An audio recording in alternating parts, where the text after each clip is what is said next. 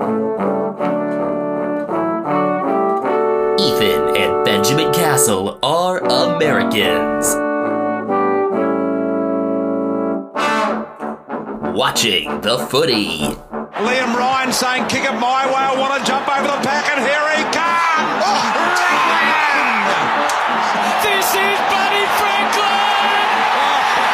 This is the greatest showman! Got the handball off to Myers. Myers looking for the lead of Stengel. Gee, they're good.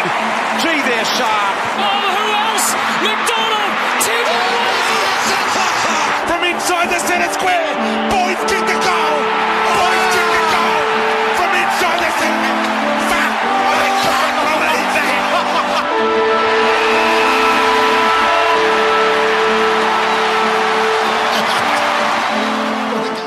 It's that time again. Welcome to Americans Watching the Footy.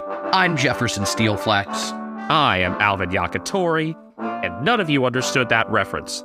If you got that reference, you're a fan of one of the best teen sitcoms of all time, so appreciate that. Hopefully you're not as creepy of a person as one of the stars ended up being. Anyway, this is our Round 1 preview. Jefferson Steelflex, also known as Ethan Castle. Alvin Yakitori, also known as Benjamin Castle. I'm here in South San Francisco, California, as usual. I'm not. Yeah, where are you? I am in Chandler, Arizona. Here for spring training in the World Baseball Classic, feeling especially patriotic tonight after the U.S. gave Canada a spanking so bad their bottoms are redder than the maple leaf on their flag. I'm also joined here by Brian Harambe, the Footy Cat. I'm not sure if his sneeze just now will appear on the waveform, but bless you, Brian. I didn't hear it. I hope it was cute. Oh, pretty much everything he does is cute. I will be back to watch Geelong Thursday night with Graham, or Friday morning, technically. I will be watching the opening match from here in Arizona, though. And we'll be breaking down each of these 9 games in round 1.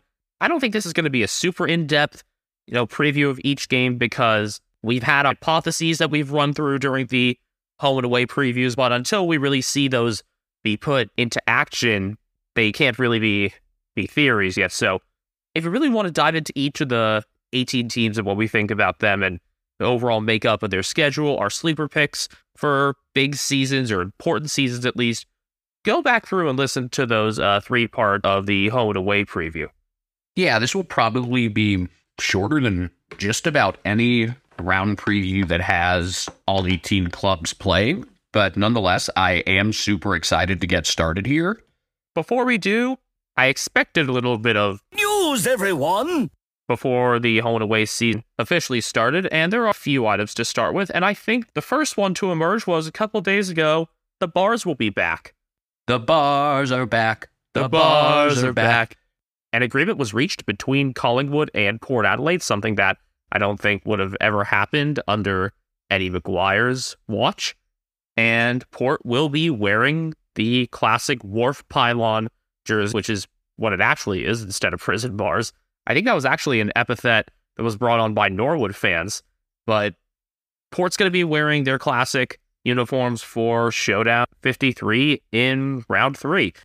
It appears to be a one-off thing for now, but hopefully that changes because I was talking with Donnie Hess of what's now Donnie's Disposal, previously Fourth and Long, last night with our fantasy draft, and he was talking about how when Collingwood and Port signed the agreement, Eddie McGuire knew that the Heritage round was going to go away, and so it was a bit of a con to think that Port were going to be able to wear their uniforms more than they actually have been able to do. Yeah, they weren't allowed to wear those then either. I just remember, retro round, other than the people on the worst post-game show wearing funny clothes, there was really nothing to it. I mean, Freo was probably the club that really went into it the most. It just needs to be a more unified effort across the league, whatever it's supposed to be. Yeah, I mean, when the Cats wore their collars, it wasn't for that round. It was just when they felt like doing it. The most important league-wide news, probably, it's like this been brewing a while now, it has really come to a head in the past couple of days, is that... No pun intended. Yeah, no intended at all. A class action concussion lawsuit has been filed by up to 60 former players against the AFL, with the lead plaintiff being two-time Geelong Premiership player Max Rook. Interesting timing that the AFL also announced that they're putting $25 million toward the study of long-term effects in the footy at the same time. This is the start of a story. It's far from the end. We'll see what exactly the terms are that are going to be laid down in this lawsuit and if there's really going to be any satisfying conclusion, because there really wasn't when there was a similar saga here in the U.S. with the NFL. Other unsettling news: Dermot Brereton is battling skin cancer, so best wishes to him. This was publicized a couple days ago. Said there are going to be a couple grafts involved. Seems like a more aggressive form, unfortunately. Hopefully we'll be able to see him return to his media duties at some point during the season. That would likely be a sign of progress. This last item here is a nice lead into these first couple games, wouldn't you say, Ethan? Yeah, there's been new turf laid down at the MCG, and there's concern that maybe it hasn't been set long enough to be in game condition, so if we see like a giant piece of turf come up like, a carpet or something. Or if there are like some particularly nasty lower body injuries this round, I'm sure that'll be the talk of things there. It's not uncommon for these sorts of renovations to be done between cricket and footy season, the new turfs being installed. I do want to really get into cricket more also, and I should really make an effort to do that this next winter here, summer in Australia. And I think we've talked about it before. There are plans in place for a 15,000 capacity cricket oval less than an hour south of us at the Santa Clara County Fairgrounds. So that maybe could be a good spot for hosting, whether it's USAFL or maybe if the AFL brings some stuff over here, even if it's a preseason hit out, we will certainly be there. Yeah, when I think of bad field stuff, the Super Bowl recently had some issues. The NCAA basketball championship game, the court for the Final Four was not up to par in New Orleans. Levi's Stadium's turf, someone complains about every fucking week. Hopefully it's set enough in time because Richmond and Carlton ought to be some premier entertainment to start the season. Maybe not premier entertainment, but premier, prime. We're back to having the Tigers and Blues starting the season against each other. It's been the Thursday matchup most of the time. It was the second game last year because you had the grand final rematch on the Wednesday. And just unfortunately, as cool as I thought that concept was, the attendance numbers didn't really reflect positively, so I can see why it was a one-off thing. The general tickets have sold out for the Thursday opener, though. And why wouldn't they with what these teams might have to offer? You may recall last year, Carlton had a huge fourth quarter to win the first meeting by 25. Sam Doherty returning and kicking a goal. They met again in round 14, where Richmond won by 15 and people got all mad over Shea Bolton having fun. So Richmond have won 12 of 13 against Carlton going back to 2014. But as much as we've dunked on Carlton for how their season ended, let's remember that season opening win over Richmond was part of a really nice start for them that kind of changed the narrative surrounding the club, changed the expectations, and have shown that they meant business. It was mostly just seeing, oh wow, Michael Voss is giving his top players really room to use their natural talent rather than try to pigeonhole them into a system that might not necessarily fit them. You and I both talked about this when we've been talking about the Blues in particular over this offseason, how for the compromise between what the coach wants and what the player's skill set facilitates should be more toward the players. I mean, what even was David Teague's system? I think he was bashing two bricks together.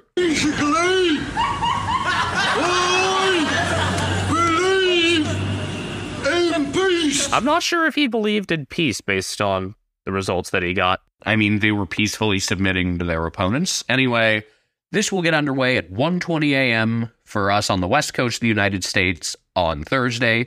If you're on the East Coast, it starts at the nicest time, 4:20. Yeah, I guess because the clock won't ever show 69. Yeah, I mean, you find some weird timekeeping system to do something, I guess. Anyway, in Melbourne, 7:20 p.m. Unfortunately, the opening game is only on Fox Soccer Plus, so not super accessible to viewers outside of Australia, so hope you got watch AFL like we do. Before we go any further, looks like Carlton's number 11 pick and number 30 pick Ollie Hollins and Lockie Cowan will be debuting. That was confirmed yesterday with Michael Voss getting calls from both of their dads during his meeting with the players to break the news. And their top 2 picks have also signed extensions through 2026. So another 2 years of their entry-level contracts. Looking at injuries for Richmond, sounds like Dion Prestia should be good to go for round 1. He has a pectoral injury. We'll see about Marlon Pickett, Jaden Short, Jack Ross, and Jack Graham. Short seemed to be looking better than expected, given what had going on with him the few weeks prior with his cap injury. There are a lot of players for the Tigers are tests for this round, Dion Prestia and Tom Lynch chiefly among them. We do know that Josh Gibkis will be missing the first few rounds for Richmond with a hamstring injury. Richmond are also confirmed to be without Ivan Soldo, who has back soreness, and Robbie Tarrant, who has a hip injury. They'll both be evaluated within the next couple weeks for potential return. There is a bit of unpredictability all around, though, especially with like what the interchanges could look like, because there are so many guys that are considered kind of tests or questionable would be like the American injury term. And so many of those players are versatile. And what was so fascinating about Richmond all of last season for us is to see, where are these guys going to be this week? With Gibkis being out for the start of the season, I won't be surprised to see Noah Balta playing a bit more in the back. I'll definitely also be keeping an eye on where Liam Baker ends up. He's a player that I drafted for fantasy, so we'll see how that goes for me. Baker recovered very quickly from an appendectomy this summer. As for the Blues, we've known for a while that Sam Walsh is going to be missing first couple games because they waited too long to have his herniated disc operated on. We also know that Jordan Boyd has a foot injury and that Lockie Fogarty is likely to be out with a back problem. So really watch for Ollie Hollins and Lockie Cowan to have relevant time, probably as more outside midfielders right from the start, along with Blake Acres on the wing. Any predictions on who scores the first goal of the season? It almost feels too easy to say Shea Bolton. I mean, I think I could see Bolton having the first scoring shot of the season and missing. Any ideas yourself, Ethan? I'm going to go Tim Taranto, just for something a little different. Also, if you want to do a little checklist, I'm sure at some point BT will talk about how good it is to be back at the footy. Oh, absolutely. And will he talk about how perfect the bounce is to start the season? I hope so. I also feel good about getting, a good start Richmond after the Tigers get that first goal from Tim Taranto. I'm going to go with Zach Fisher. You took a Tiger, I'll take a Blue. And it was a player who played more on the outside of the oval last year. It was Ed Langdon who scored the first goal of the 2022 season. Richmond favored by 7.5, which I feel is pretty fair. I think this is a hard match to really pick a winner on. I'm going to do tipping this year through the AFL website. I think I'm going to go Richmond, but I can see this going either way. I just will defer to the team that's had the better of the head-to-head results. We're getting our odds from Bovada, and obviously this is still a little early as we're recording this before a lot of teams had out their official injury reports. Those of them that have put them out will definitely be talking about what we've seen. There are definitely some players up in the air for Geelong as the reigning premiers get their season started on Friday night, the 17th, against Collingwood. That's also at the G, so it's going to be a Collingwood home game, functionally. Bounce time is 7:40, 4:40 a.m. Eastern, 1:40 a.m. Pacific Daylight Time in the United States. You'll be able to catch this on Fox Sports 2. Two great matchups between these teams last year. Times of the year when they met where both teams were the main characters. I mean, I don't know if that was as much the case in round 3. Geelong made themselves the main character in a good way by coming back from 37 down late in the third quarter. They kicked the last 7 goals and ended up winning by 13. Specifically, remember Isaac Quainer having a really nice first half, and then the Cats stopped letting him intercept everything. Yeah, for a smaller body player, I was surprised at how much he was really giving it to Geelong on the defensive end. Not something you would expect. And then, obviously, the qualifying final, Jordan Ngoe playing great, Jeremy Cameron and Ash Johnson trading insane goals. Max Holmes getting the late winner. Holmes thought the Cats were already leading. Gary Rowan stepping up in crunch time. Although, funnily, as you say that, he ended up dropping that mark that would have probably gotten him an easy fourth goal rather than having to scramble it to Holmes. That's one where I've gone back and watched the actual match highlights. Probably more than I've watched the highlights from the grand final, honestly. I mean, the grand final was fun in it being a cakewalk and a send-off for Selwood with that goal at the very end, but in terms of a game that really gets your heart racing, I can understand why you'd go to that final and maybe to the Richmond game. Speaking of Joel Selwood, he will be leading a march from Federation Square along with CEO Steve Hawking before the game. I'd like to think it would be really hard to lose after that, but knowing how Collingwood was last year, knowing how hungry they'll be, I can't bring myself to feel great about it. If I wasn't a Cats supporter and member, I would probably say, oh yeah, they can't lose this game. But then you also factor in that Jeremy Cameron could have to miss this game because he did some stuff 9 months ago. His partner's due date is in between rounds 1 and 2, I believe, but he said, if I get the news and I have to leave at halftime, so be it. Maybe I guess the Cats could plan for the sub in that way to maybe specifically cover his absence. Also, at the time of recording, we don't know what the deal is going to be with Tom Hawkins, if he's going to play. I do feel pretty good about knowing that Ollie Henry would probably get more opportunities in place of those two, which against Collingwood is just like the perfect narrative. The boos will be deafening. I would assume that Henry's in the top 23 right now. Who would you see maybe being the guy that the Cats would have cover for Cameron? Would it be someone like a Shannon Neal? I guess. I'm not entirely sure, honestly. But I think that's possible. Maybe Ollie Dempsey. That's another one who could get consideration. One thing that I'm less worried about is missing Jake Kolajashny and Jack Henry, as good as Jack was last year, because this defense is still really deep. So long as Zach Guthrie continues his progression from last year, I'm pretty confident in that. And then, you could throw Mark Blitzovs in a defensive role, get more work in for Mark O'Connor. Also worth noting that Mitch Duncan has returned to the team after having gone back to South Australia. He looks unlikely to play at this point, and that Sam Menegola had knee surgery recently. Interesting note, Duncan is listed on the roster as a defender rather than a midfielder now.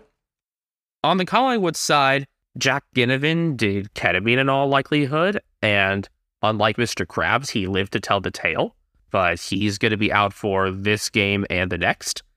Longer-term injuries, we knew about Nathan Kruger's shoulder injury, and more recently, just a couple weeks ago in the preseason game against Hawthorn, Pat Lipinski did his shoulder, and that required reconstructive surgery, so he's likely out until the midseason bye. So I expect my sleeper Josh Carmichael to have a much more important role because of that. Lipinski really grew into the team pretty quickly and ended up being one of their more clutch midfielders. Kind of slipped under the radar earlier on in the season because you had, bigger names that were being discussed, like Jordan DeGoey for good or for bad, usually for good on the field, and what the Dacos brothers were doing.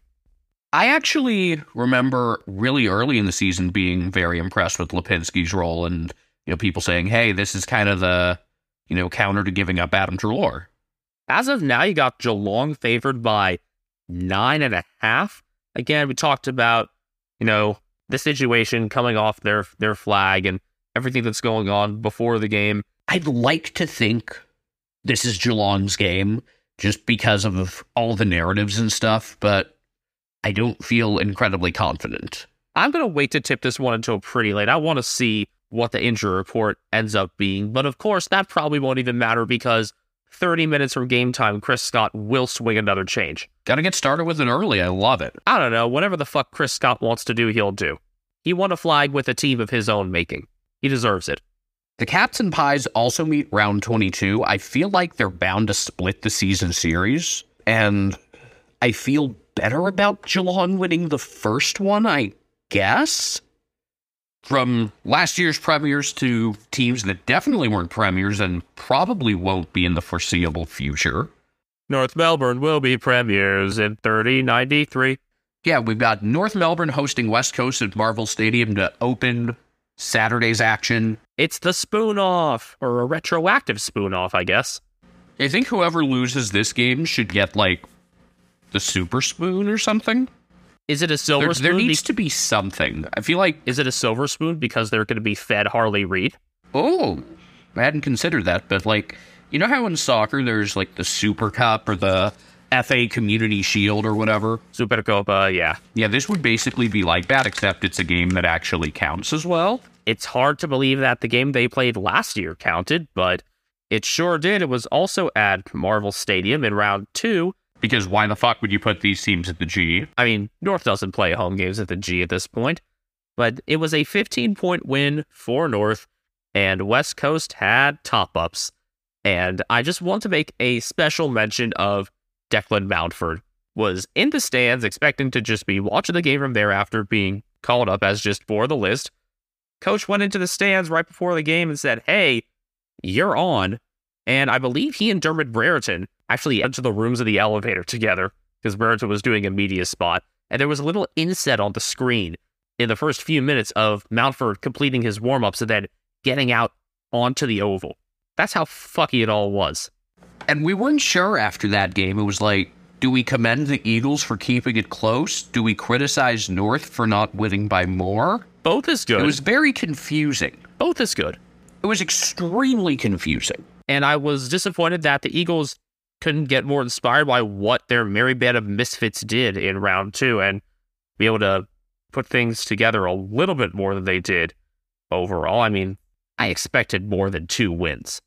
I think both these teams should win more than 2 this year. I think each should at least, absolute worst scenario, win about 4. And I think more than that is totally within the cards. All I can say is welcome aboard, Alistair Clarkson. Are you ready for the ride that you've decided to operate? As I talked about in the preview, sometimes it can be really tough for a coach that's used to success to kind of pilot a rebuild and be willing to, try to find positives at the end of blowout losses and things like that. And even remember where you're coaching, apparently, because he still says Hawthorne in meetings sometimes. Not unlike Bryce Harper wanting to bring a title to DC. Hey, he did. I mean, I don't know if he did. I think Howie Kendrick was a bit more of a contributor, but it happened. #Natitude. Anyway, it's a good thing these teams meet twice because we deserved a second meeting last year and we didn't get it. They will be playing in round 20 at Optus. Overall, there are just so many new faces, or just different faces, a more complete list for both for so many reasons. North obviously brought in Griffin Logue and Darcy Tucker in their trade of the care package with Frio. We should be able to see Will Phillips because he missed all of last season with a couple bouts of glandular fever, or as we call it in North America, mono, which is just a nasty thing to get, and he had it a couple times. Kane Corns, lay off the guy. For North, you won't be seeing, for Mackay, it actually is, whatever his real name is. And actually, Tucker, speaking of, isn't going to be in this one because he's still rehabbing from a knee injury. Also waiting to see what Callum Coleman-Jones' timeline is after tearing his plantar fascia. For the Eagles, the usual questions of Luke Shuey and Nick Natanui's fitness. Jack Darling, a little slower start to the season, still finishing up, rehabbing from an ankle injury. Hopefully he's good to go right away because he rounded into form in the second half of the season nicely, and I can imagine the Eagles could have done some good with that earlier on.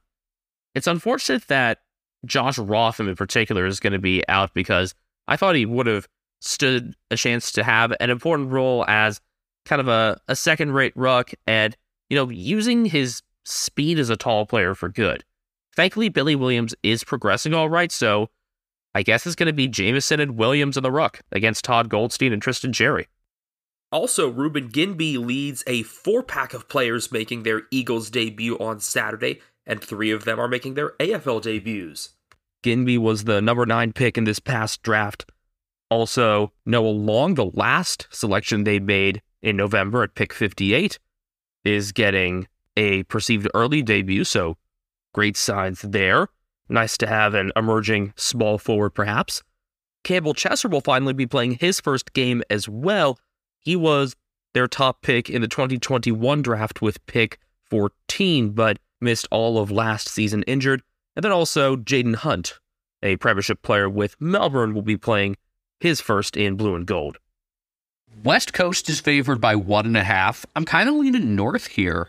I don't know. I just feel like first game, vibes. I think they're a less bad roster in their current form, just with who's available. I'm still not sold on either team on this one. I want to see how quickly Oscar Allen gets into things again. He missed all of last year, and I honestly think that he could be somewhat high in the Coleman race because I was impressed by marking, and because of how obvious a target he's going to be in those packs often. So hopefully he can get involved quickly. I like the idea of Allen getting multiple goals even more with Mackay being out. Game on, Flynn Perez, Josh Goder. Perez was my sleeper, by the way, for North. But will he be smoking that Rouge pack after this game? Tune in Saturday to find out.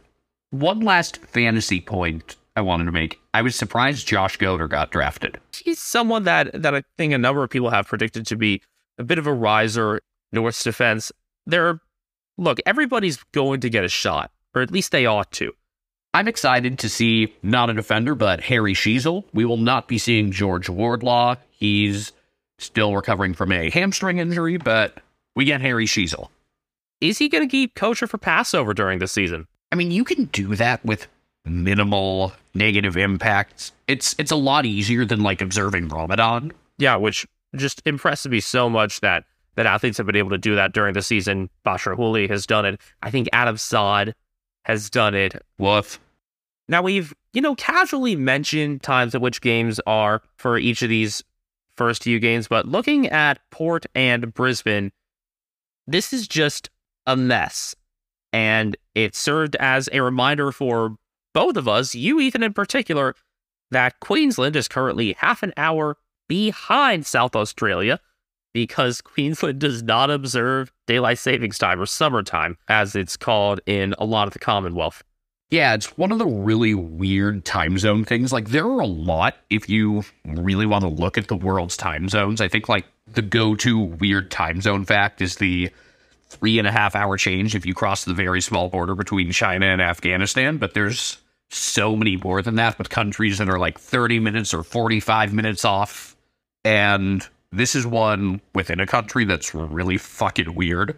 So yeah, let's have at it. So the game is at 4:05 p.m. local time on March 18th at the Adelaide Oval. Let's just start with that. In Queensland, it's going to be 3:35 p.m. Which is so weird. You're going substantially eastward, and hey, we're half an hour behind.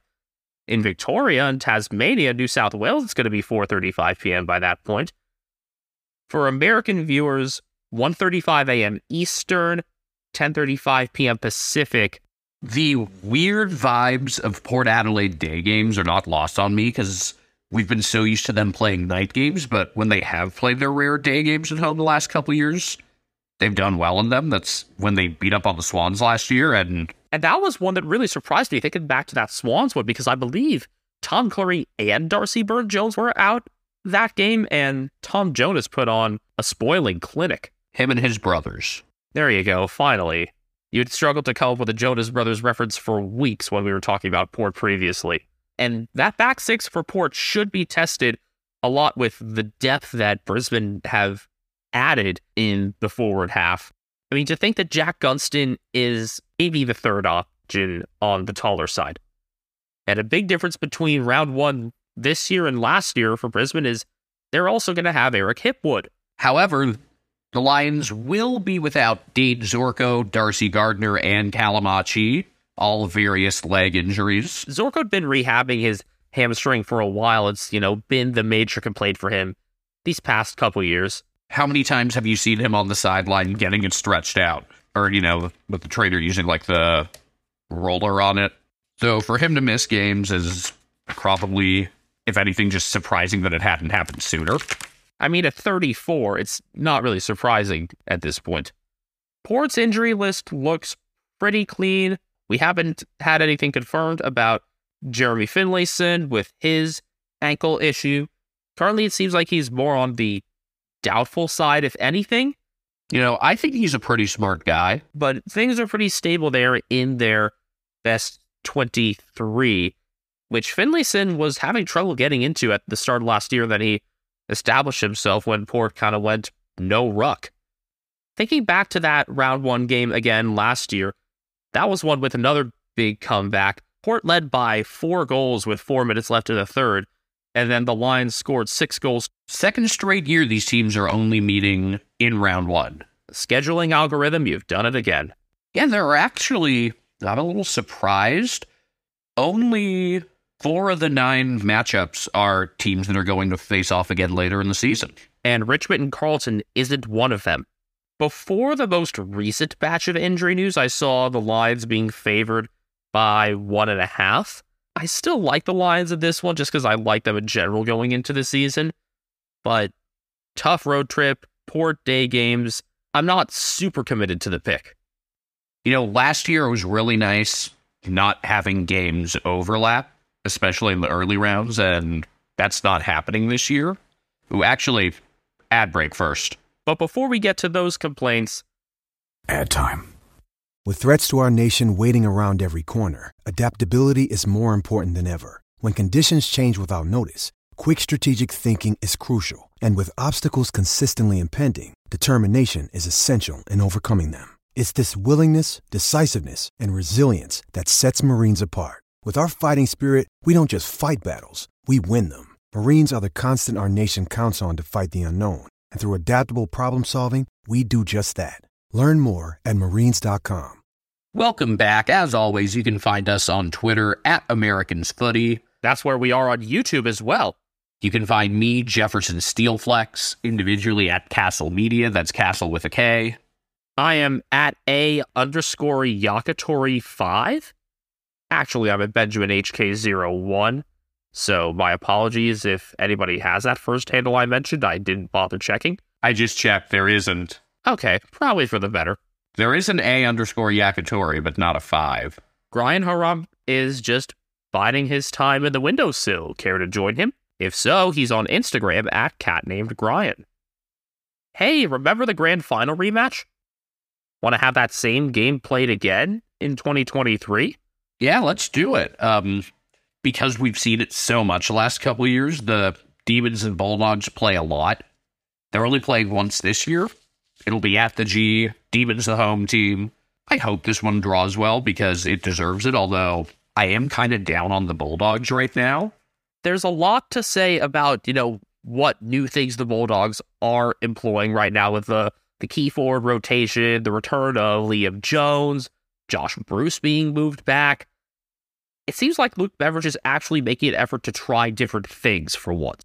So there's that. I just think the current injury situation for the Dogs leaves them in a pretty difficult spot. And their first few rounds are not a great time for that to happen.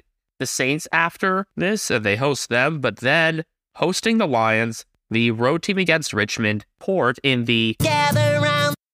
And then round 6, they're at Freo. Oh, here go hell come. me, the Western Bulldogs, getting depth contributions? Well, when the teams met for the second time last year, I don't know if you could quite call Jamari Ugelhagen a depth piece, but he was awesome in a 10-point win. Sia was also excellent. That's where the depth came in there. But yeah, I remember watching the rematch from Oregon in this little Airbnb that my dad and I had rented out while we were going to the World Athletics Championships. It had 3 rooms and no chairs. When they met in round 1, the Demons did win by 26. Melbourne's injury list is very short, other than Christian Salem with his thyroid condition, but he could be back in rounds 2 or 3. And we didn't know for a while about a couple other of their 2021 Premiership players, but we do now know that Bailey Fritsch and Jack Viney are both out. Fritsch scored every game for Melbourne last year, but he's got a foot injury, and Viney looked like he might have gotten up for a while, but his knee injury is keeping him out of at least this opener. I think on a lot of other lists, Viney would garner a lot more attention because he's still a pretty good, mid to long range kick for goal. And then obviously this is going to be the first time we're going to see the Max Gawn, Brody Grundy come in home and away play. So that's going to be fun. Also, don't sleep on Lockie Hunter. He's not someone that we mentioned in our home and away preview of Melbourne, and that was a bit short-sighted of me. Had a very good summer. Sounds like Stephen May is also in doubt with some calf tightness, so could be a bit of a fresher look for the Demons overall. Demons are favored by 10.5. Something tells me I think they're going to win this one pretty comfortably. A lot of it depends on how well the Gawn-Grundy combination can handle things in their time at full forward. I'm going to really keep my eye on Liam Jones coming back to the Bulldogs and looking really in form. I think Jones could really serve as a mentor to Ed Richards in the back six because Richards does seem like he could be a stable piece there for the long term if he doesn't have too many head knocks. The Bulldogs injury situation, by the way, Cody Waitman, Arthur Jones, and your sleeper, Dom Bedendo, have all been ruled out with groin injuries. So watch for Mitch Hannon's inclusion because he kicked 5 in a VFL practice match.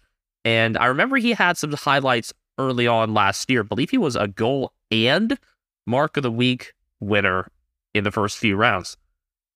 Multiple players having groin injuries is kind of funny. It's not as good as, the Dwight Howard butt injury, but just worth noting. Also for the Dogs, don't forget that Ryan Tika Basala Gardner is out for these first few weeks with an elbow issue. So this is where our first overlap comes into play. 2 games that are going to be going at the same time. These will be starting 35 minutes apart or so. And I hope that this next one can start becoming a bit of a rivalry. There's not a super close proximity. It's 2 bordering states, but the Swans and Suns have had some good contests over the course of their 12 years in the league together, including these past couple.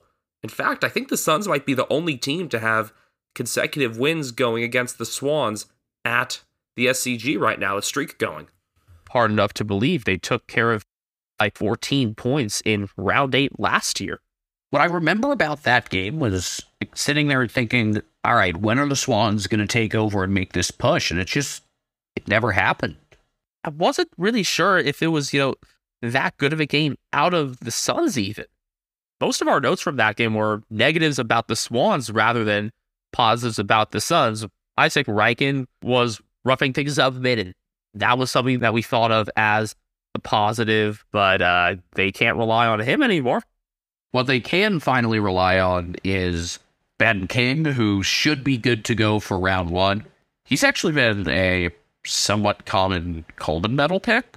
I'm not sure. I'm not sure if he's best served as a key forward. I get, coming back from an ACL, he might not be on the move as much, but I just appreciated the tall kind of center half forward work a couple years ago, and hopefully that's not lost.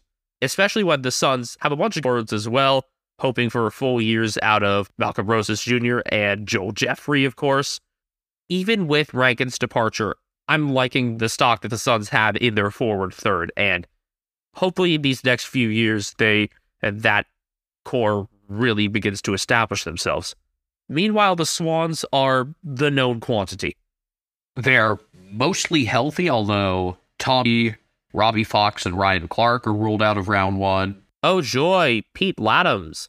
Perhaps Joel Amarty or Hayden McLean getting in there. Both sound unlikely, but not completely impossible. I think Amarty's still also rehabbing a hamstring injury as well. So, I'm expecting Peter Laddams to do something stupid during the game. If not, I'll just keep expecting it until it happens this season. By the way, this game's going to be a 7 o'clock local start at the renamed Heritage Bank Stadium on the Gold Coast. So it's 8 p.m. for New South Wales and Victoria and Tasmania on Saturday the 18th. So that's 5 a.m. Eastern, 2 a.m. Pacific for American viewers. I look forward to this game being on Fox Footy. because a certain three-time player with the Brisbane Lions will likely make his first appearance of the season. We need to have like an I Love Lynchy sign for sure. I really want to meet the guy. He was probably the first media personality we could really identify, just be able to latch onto. Oh, we know this guy. Swans are favored by 8.5 in this Saturday nightcap. I think the Swans come out and win this game. I think the Suns will keep it close and respectable, but I don't think they win this one. I hope the Suns give me reason to think that they can contend for September. How often do you think we're going to hear that trumpet fanfare? I think we'll hear it, 10 to 12 times. I just still think they lose. With how much I like what the McCartan brothers did for nearly all of last year, I think it's definitely going to be a challenge for the Suns' young forwards to really get on the good end frequently. Moving on to Sunday. Another matchup between two non-finalists from last year. There are 3 of those, including this one, Adam Kingsley's first game as a head coach, as GWS hosts Adelaide at Giants Stadium. This will be at 1:10 p.m. local time on Sunday, so 12:40 Adelaide. It'll still be Saturday in the U.S., 10:10 p.m. on the East Coast, 7:10 p.m. on the West Coast. Yeah, for these first couple weeks, these games start an hour earlier for us because we just started daylight savings time here in the United States, and it has yet to end in Australia. So, I mean, this is going to be like tuning into just a normal West Coast timed baseball or hockey game for me. I look forward to that. These teams met just once last year. It was a very disappointing performance for the Crows. A 59-point loss. At home, no less. Where they really just never showed up, which was kind of uncharacteristic of how they played at home for most of the year. I just remember being pretty disgusted with that. These teams will meet at the Adelaide Oval in round 18. GWS is favored by 7.5 here, which kind of surprises me. With how much we've talked about the Crows being potential risers, it is a bit of a surprise. I don't know, are they that motivated by Toby Green being their cap? Toby had an excellent game in that round 8 matchup last year, and that was also the first time that Lockie Whitfield had a real positive game because he'd started the season really cold. The player that I'm going to be keeping my eye on in this one is Harry Himmelberg. He's expected to be in the forward line. I'm not sure if that's the right move. I want to see if and how Kingsley really splits his time. Chance for a couple debuts of first-round picks in this one. Top pick Aaron Cadman for the Giants. For the father-son pick, Max Michelini, a defender there. Ethan, who do you think Braden Pruce is going to get into it with this game? I feel like the easy answer is Riley O'Brien. But I'm going to go in a different direction. Let's go with my guy, Harry Schoenberg. I'm going to go with Tex Walker. I don't even know if he's going to be if Schoenberg is even going to be on the list for this. I hope he is. There were a couple Crows fans on r/AFL that I was talking with on, a sleeper question I'd post on there that really had propped up Schoenberg for the year. I'm not sure what exactly his body type reminds me of other than not a football player, but that's why I like him. Which is what makes it so fun to see him. Exactly. Giants are favored by 7.5, and despite how much I don't normally like the Crows on the road, I'm actually taking Adelaide not just to cover, but win. I think I am too. I think that as much as Sam Taylor does so well for them defensively, it's going to be hard for him to stop the multiple talls they have, especially if Darcy Fogarty picks up where he left off last year, as I expect him to. He's going to need to be that number one forward target soon. And I think he's ready to really be that on the tall side, with Rankin being it on a bit of the smaller end. You want to talk a little bit about the Victorian bias? I mean, we're not big on it, but we understand why it's so prevalent in discussions for interstate teams. I get a heavy dose of talk like that by just being an Eagles fan. What's the Victorian bias you're talking about here? Essendon and Hawthorn getting national TV and the kind of prime Sunday time slot. Years ago, this was a really fun opener. I remember watching that one live when Essendon led by 40 late in the second quarter, and Hawthorn came home by 1. Grian's vet must have been very happy then. Yeah, I mean, it was a fun game, but this is not a game that I would pick to be nationally televised. I would pick a couple of the other Saturday games. Or maybe the nightcap on Sunday, given the built-in storyline. But yeah, I mean, these are teams that we expect to still be down this year. I mean, everybody pretty much knows it's going to be the case for Hawthorn. And then Essendon, I mean, I don't think they really improved that much this offseason. It's going to be reliant on, can their defenders actually defend? We saw a bit near the end of the season from Jordan Ridley, and particularly from Brandon Zerk-Thatcher, who had shown some promise when he could keep his pants up to be the key defender. They have no shortage of players who can run it through half back, like Nick Hind and Mason Redmond. The McGrath, since he's been moved back, they need that real anchor in defense. Now that I think about it, it's kind of fitting that Hind plays in the back. And you only caught on to this after 3 years of watching. I mean, I think I had thought of it before. I don't know. Butt joke. But that really fun matchup was a huge comeback from Hawthorn was 2 years ago. In round 8 last year, Essendon beat Hawthorn by 17 at Marvel. And that was just their second win all the year. I forgot that Essendon actually won 4 of 6 last year at one point. And still fired their coach. Yeah, when 2 of those were against teams that made prelims. There's a lot about this club that I don't understand right now. I think the question could just be, Essendon? Yeah, it pretty much this whole year for me, Essendon with the Interrobang at the end, that combination question mark exclamation point. That's what that thing's called. Interrobang. Giggity.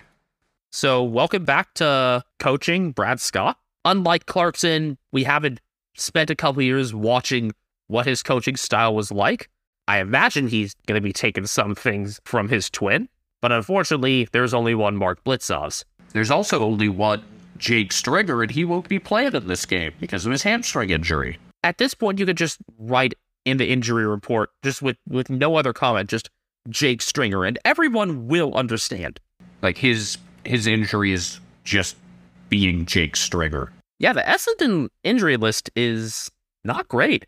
Unsure of when Jai Caldwell's going to be back from his ankle injury. Kyle Langford is also a test. We'll see if his back heals up. We know that Nick Cox and Zach Reed are still rehabbing from their own back injuries. Dyson Heppel might not be playing. And the list goes on. Matt Wolfie's doubtful. Not dead Ben Hobbs is likely to miss. Zach Reed and James Stewart are both out for the first few rounds. So it doesn't bode well on that front for Essendon to start things this season. So hopefully we see some new faces. Other than Elijah Sadas, whose timeline we don't know, but it's probably a couple months. Tell me why, again, people think Essendon are going to be these risers this year. I have absolutely no idea. I mean, I think they could be a couple games better, but I certainly don't see them as a finals team. I don't see them escaping the bottom third. Yeah, I think, what's their best case scenario? 13th? Maybe 12th, if we could really, really get excited. As for Hawthorn, we've said our piece about how we like what they're doing, even though it's probably not going to be pretty this year. Especially with Mitch Lewis being out for the start of things. Before that, I would have made him a Coleman pick, so that's definitely an unfortunate turn of events. But your Coleman pick is in this game on the other side. Yeah, I go with Snakebite Peter Wright. Just, I think to myself, a guy who's not going to have too much competition for goals at times. Really, it's just as long as he stays healthy.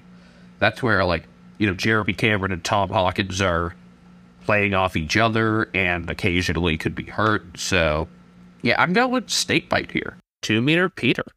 I'm much more interested in watching Hawthorn this season than I am Essendon, and I'll come around to all 18 clubs in some way, shape, or form. I even came around to North last year.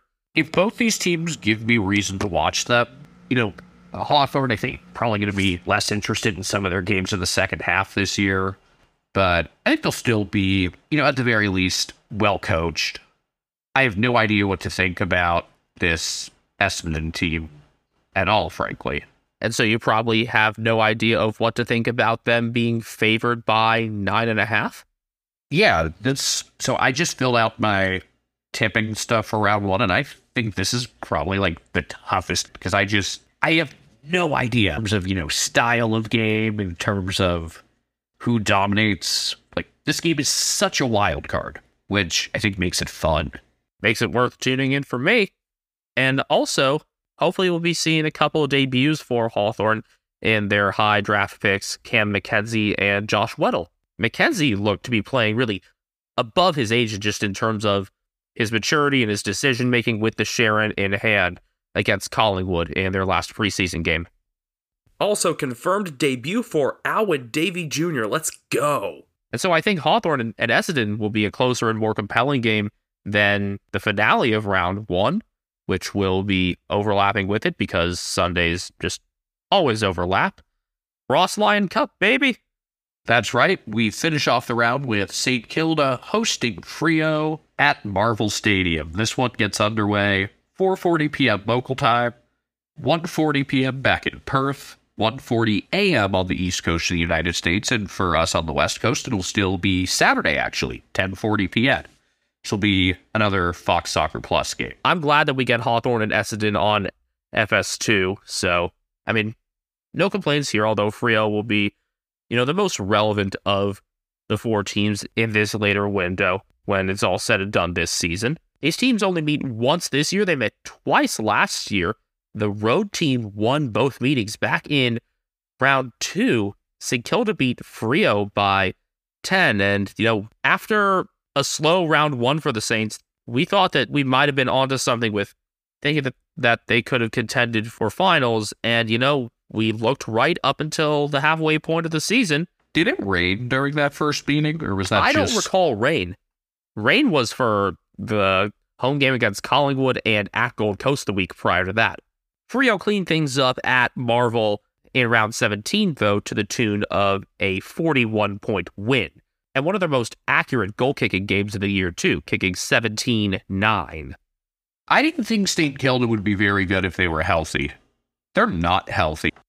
Of the more notable players injured, Jack Billings, Jack Hayes, Zach Jones, Max King, Dan McKenzie, Seb Ross, Nick Caulfield as well, though I didn't think of him as super significant. And then we'll see about Marcus Windhager. He seems to be in line for surgery, and so missing a round or two.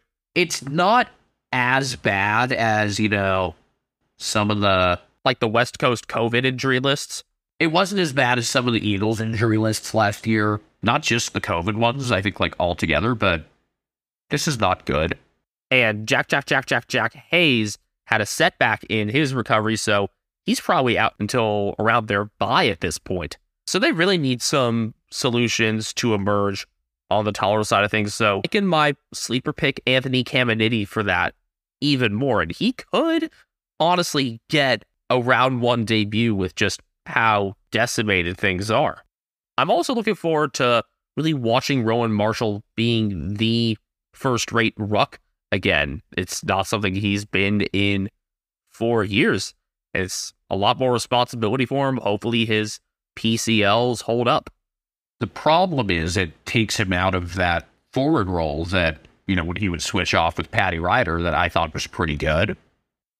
We'll see if Brennan Cox is good to go as he's finishing up recovering from a knee injury. It looked like it was a bit of a concern during the week, so maybe a bit more doubtful on that than we are of Michael Frederick with his quad. O'Meara seems to have a good prognosis on his ankle, and I really want to see what he does right away because I think he'll have a lot of opportunity picking up areas where Blake Akers and Nat Fife have been in the past. Not to mention David Mundy as well. I nearly forgot that Mundy had retired just because when you think Freo, you just automatically expect to see Mundy there. It's not anymore. So O'Meara really could be a guy that Freo ends up building this next generation of the midfield around. He's already got some more experience in him, so he could end up being an important leadership figure in that middle six. For some reason, I thought he was older than 29. To Sam Mitchell, that was ancient. Frio being favored by 10.5, all things considered. I would favor them by a lot more. I'd double that with ease, maybe further. I mean, sometimes the way they play is funky, but Look, it's not going to be raining indoors. I think they're just the far superior team here, even if I'm not a fan of some of the moves they've made. As I said, they got younger in their important spots really quickly. And so I think this will be right opponent for those younger players like Nathan O'Driscoll, Jai Amos to get themselves on good footing to start the season. Because actually they've got a pretty decent stretch to really ease into things these first few rounds. After the Saints, Frio host North and then have the home Western Derby. It's going to really pick up for them in the 3 weeks before their bye when they go to the Swans, host Geelong, and go to Melbourne.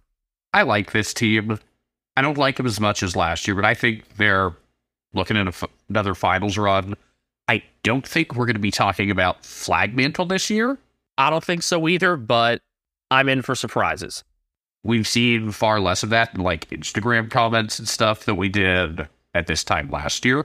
And if Rio do get off to a good start the first couple months, keep in mind what is coming in the schedule, whether it's, those 3 weeks or the stretch afterward when they've got the Swans, Cats, and Lion, when they've got the Dogs, Blues, Pies, Swans, Cats, and Lions 6 weeks in a row, rounds 16 through 21. Before we wrap this up, I want to introduce a question that we're going to try to end every round preview with. Who's going to be the main character of this round? Because, as we talked about, every round has a main character. Sometimes it's good to be the main character. Sometimes it's a really bad thing. The main character doesn't have to always be a player. It can be a media personality or even just a fan. Like, I would almost consider that Geelong fan last year against Melbourne to be a main character. The one given like the Italian arm gesture. Yes. After, was it a Cam Guthrie goal? I think so. It's still one of my favorite gifs. Do you have any guesses? I think something really silly. This week I can't really think of a super silly one, so I'm going to go with a just kind of sincere one. But Benjamin, I'm going to open it up to you. You go first. I think Ross Lyon is going to be a main character because he's always an entertaining interview. It's like how Luke Beveridge is, just a good guy for sound bites. I think Lyon's return and for it being against the other club that he coached, I think that's some content, especially when this ought to be a reality check for St Kilda in this opener against a team that already should be ahead of them by leaps and bounds. And if they somehow spring a surprise, Lyon will definitely be a main character. I feel like that's such an easy answer, so I'm going to go in a different direction. Bring it on. I'm going to go with a player. I'm going to go Nick Larkey's going to score like 5 goals.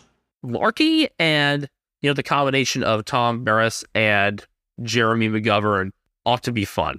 There's a good chance Larkey also just goes scoreless, but I don't care. I'm going to have some fun with this pick. If I want to nominate a player, maybe one that's a little out of the box as main character.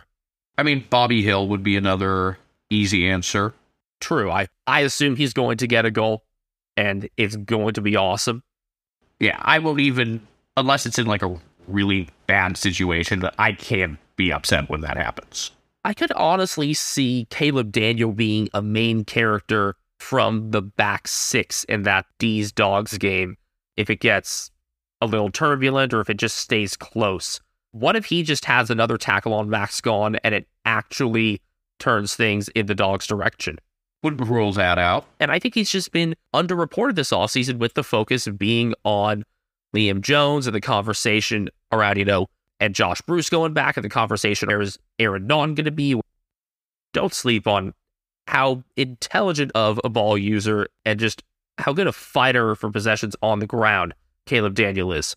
All right, with that, I think we are just about done here, unless can't really think of anything we've missed. And if we missed something, I'm sure it's going to come up and slap us in the face during the game, and we'll definitely at Americans Footy.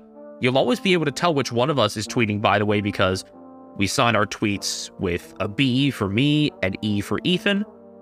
You can find me individually on Twitter at BenjaminHK01. Might put a few Eagles takes on there. You can find me individually at Castle Media. That's, of course, Castle with a K. And only one L. A lot of people think our last name has 2 L's. And, of course, Grachne is on Instagram at CatNameGrian. We'll be back recording on one recap, side by side, probably on a Sunday or Monday night US, so look for that early next week. And just enjoy the return of the footy. How good is it?